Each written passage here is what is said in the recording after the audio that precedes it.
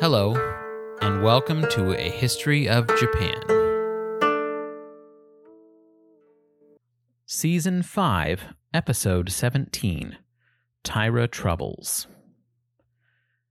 When we last left Taira Masakato, his wife and children had been kidnapped by agents of his uncle Taira Yoshikane. Holding Masakato's family as hostages may have been effective as a long-term strategy for getting his hot-tempered nephew under control, but Yoshikane would never know for sure.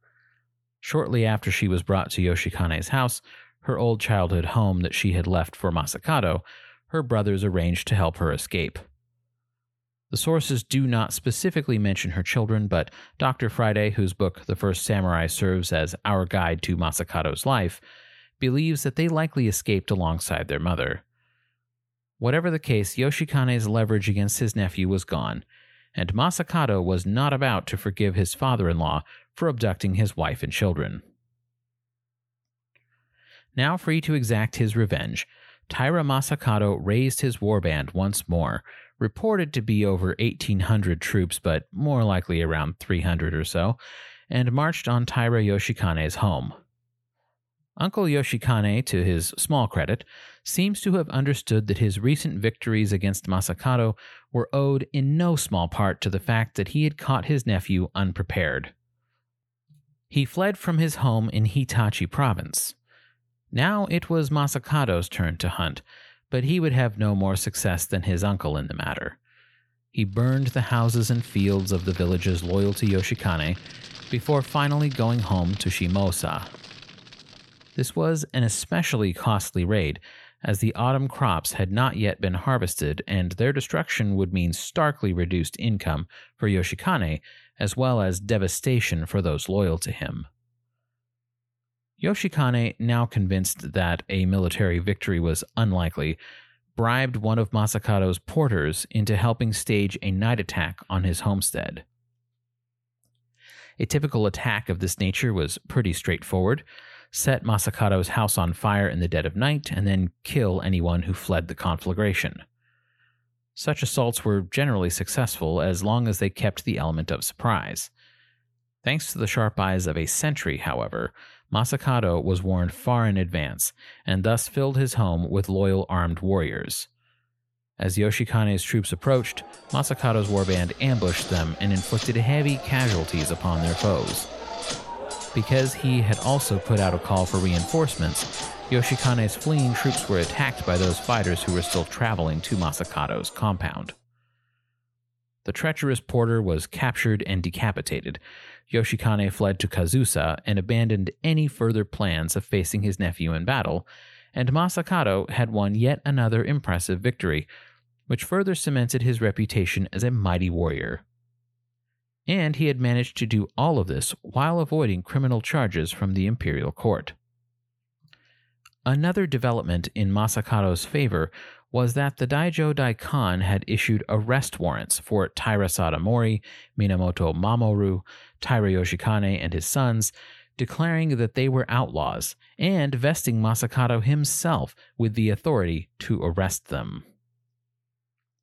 This seems shocking on its surface, but this edict was largely ignored by the relevant provincial authorities in Kanto, in large part because Masakato's enemy family members remained very influential locally, and were still installed in provincial offices. Law enforcement during the Heian period was a layered system, with provincial authorities permitted to try and sentence those accused of minor crimes, provincial governors authorized to enforce laws against minor felonies, and the Council of State vested with authority to punish serious crimes like banditry, murder, and treason. In this case, Masakato had been given direct authority to apprehend his various foes, and even to raise an army to subdue them if need be, but he couldn't expect much support from the provincial officials since this was a matter for the imperial court. After the attempted ambush against Masakato's homestead, Yoshikane appears to have retired from feuding for good, dying about a year and a half later of an illness. Taira Sadamori, deeply alarmed by Masakato's warrant and determined to clear his good name, departed for the capital in early 938. When Masakato heard of this, he gathered his cavalry and flew after his cousin, hoping to kill his quarry on the road. The sources claim he took 100 horsemen on this manhunt, which could be an exaggeration, but was within Masakato's capabilities. Sadamori's company, however, would likely only have been around a dozen. They had been moving slowly along the road, escorting horse-drawn wagons laden with provisions for their journey. In northern Shinano province, with his cousin hot on his heels, Taira Sadamori made a surprising decision in this moment. He chose to fight. He had one large advantage over his cousin. His troops were well fed and decently rested, while Masakato had driven his men forward in an exhausting forced march. Sadamori chose the ground and placed his warriors in key positions in an attempted ambush. It was a bold and desperate plan, and it nearly succeeded. Nearly. When his troops sprang from their hiding places and charged upon Masakato's army, a fierce melee ensued in which Sadamori's warriors managed to push their foe back a little, while inflicting casualties upon the exhausted horsemen. But it couldn't last forever, and as the battle turned against Sadamori, he fled, with a few retainers, into the mountains and away from the main roads. However, just because he lost the battle does not mean that Masakato won the feud. In spite of his best efforts, Sadamori slipped away and gradually arrived at his intended destination, Heian-kyo. In his pursuit of Sadamori, ostensibly to fulfill the arrest warrant he had been granted by the court the year before, Masakato appears to have overplayed his hand. The warrant was specific that he was authorized to pursue his cousin and uncles for arrest in certain specific provinces: Awa, Musashi, Shimotsuke, Hitachi, and Kazusa. While Shinano was near some of these Kanto provinces, it was not listed as a place where Masakato was legally allowed to operate in his capacity as a court deputy. I think it's likely that this all would have been papered over if he had managed to kill Sadamori, but his cousin's survival and subsequent audience with the Daijo Daikon meant that Masakato's life was about to become very complicated indeed. Sadamori pleaded his case before the Great Council of State, who heard him out and decided that he was innocent of the accusations which Masakato had lain against him in 936. Not only did they acquit him of wrongdoing, they sent a messenger to Shimosa with orders for the provincial government to summon Masakato for questioning. This reversal frustrated Masakato, but publicly he treated the matter as if it were a simple misunderstanding. The persistent efforts of the officials of Shimosa to get him to report for interrogation were no doubt annoying, but he shrugged them off with letters explaining the events in question, which allowed him just enough deniability to avoid further escalation from either the provincial or imperial governments. Sadamori remained in Heian-kyo for several months, and his presence kept the matter of Masakato's feud fresh in the minds of the Kuge who served at court. In 939, he took a copy of the official summons to Hitachi province, hoping they might provide him with the clout and resources to bring his cousin to justice. But he found that the provincial officials had largely put the matter out of their minds by this point. When he heard rumors that Masakato was gathering another army to hunt him down, apparently still operating under the assumption that his warrant from 937 was still legitimate, Sadamori fled back to the capital, stopping first in Shimotsuke, where he ran across an old friend. Taira Koresuke had just been appointed as governor of Mutsu and happened to be traveling toward that distant northern province in Tohoku. Sadamori offered to join him, and Koresuke agreed, but then Masakato's strike force arrived and began encircling Koresuke's camp in Shimotsuke. Sadamori slipped away once more and fled into the mountains of Hitachi, where he would spend several anxious months hiding from his cousin, local bandits, and dangerous wild animals. Eventually, he returned to Hitachi and took up long-term residence in a government compound where he was certain that even Masakato would not dare to attack. 939 was also the year that a conflict erupted in Musashi Province, which lies just west of Masakado's home of Shimosa. Prince Okiyo, a member of the imperial family, had been appointed as provisional governor of the province when its previous governor was reassigned to Hitachi.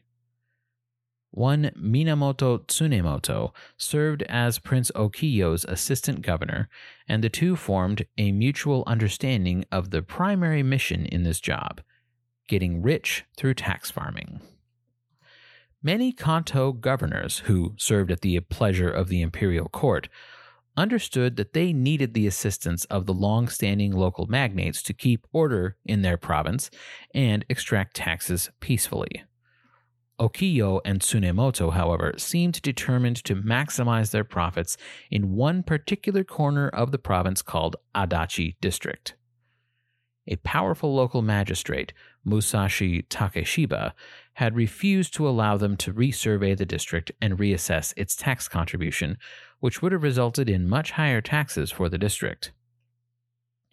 The fact that his family name is Musashi should give you an idea of how entrenched his family was in Musashi Province, and Takeshiba had a particular reputation as a compassionate leader.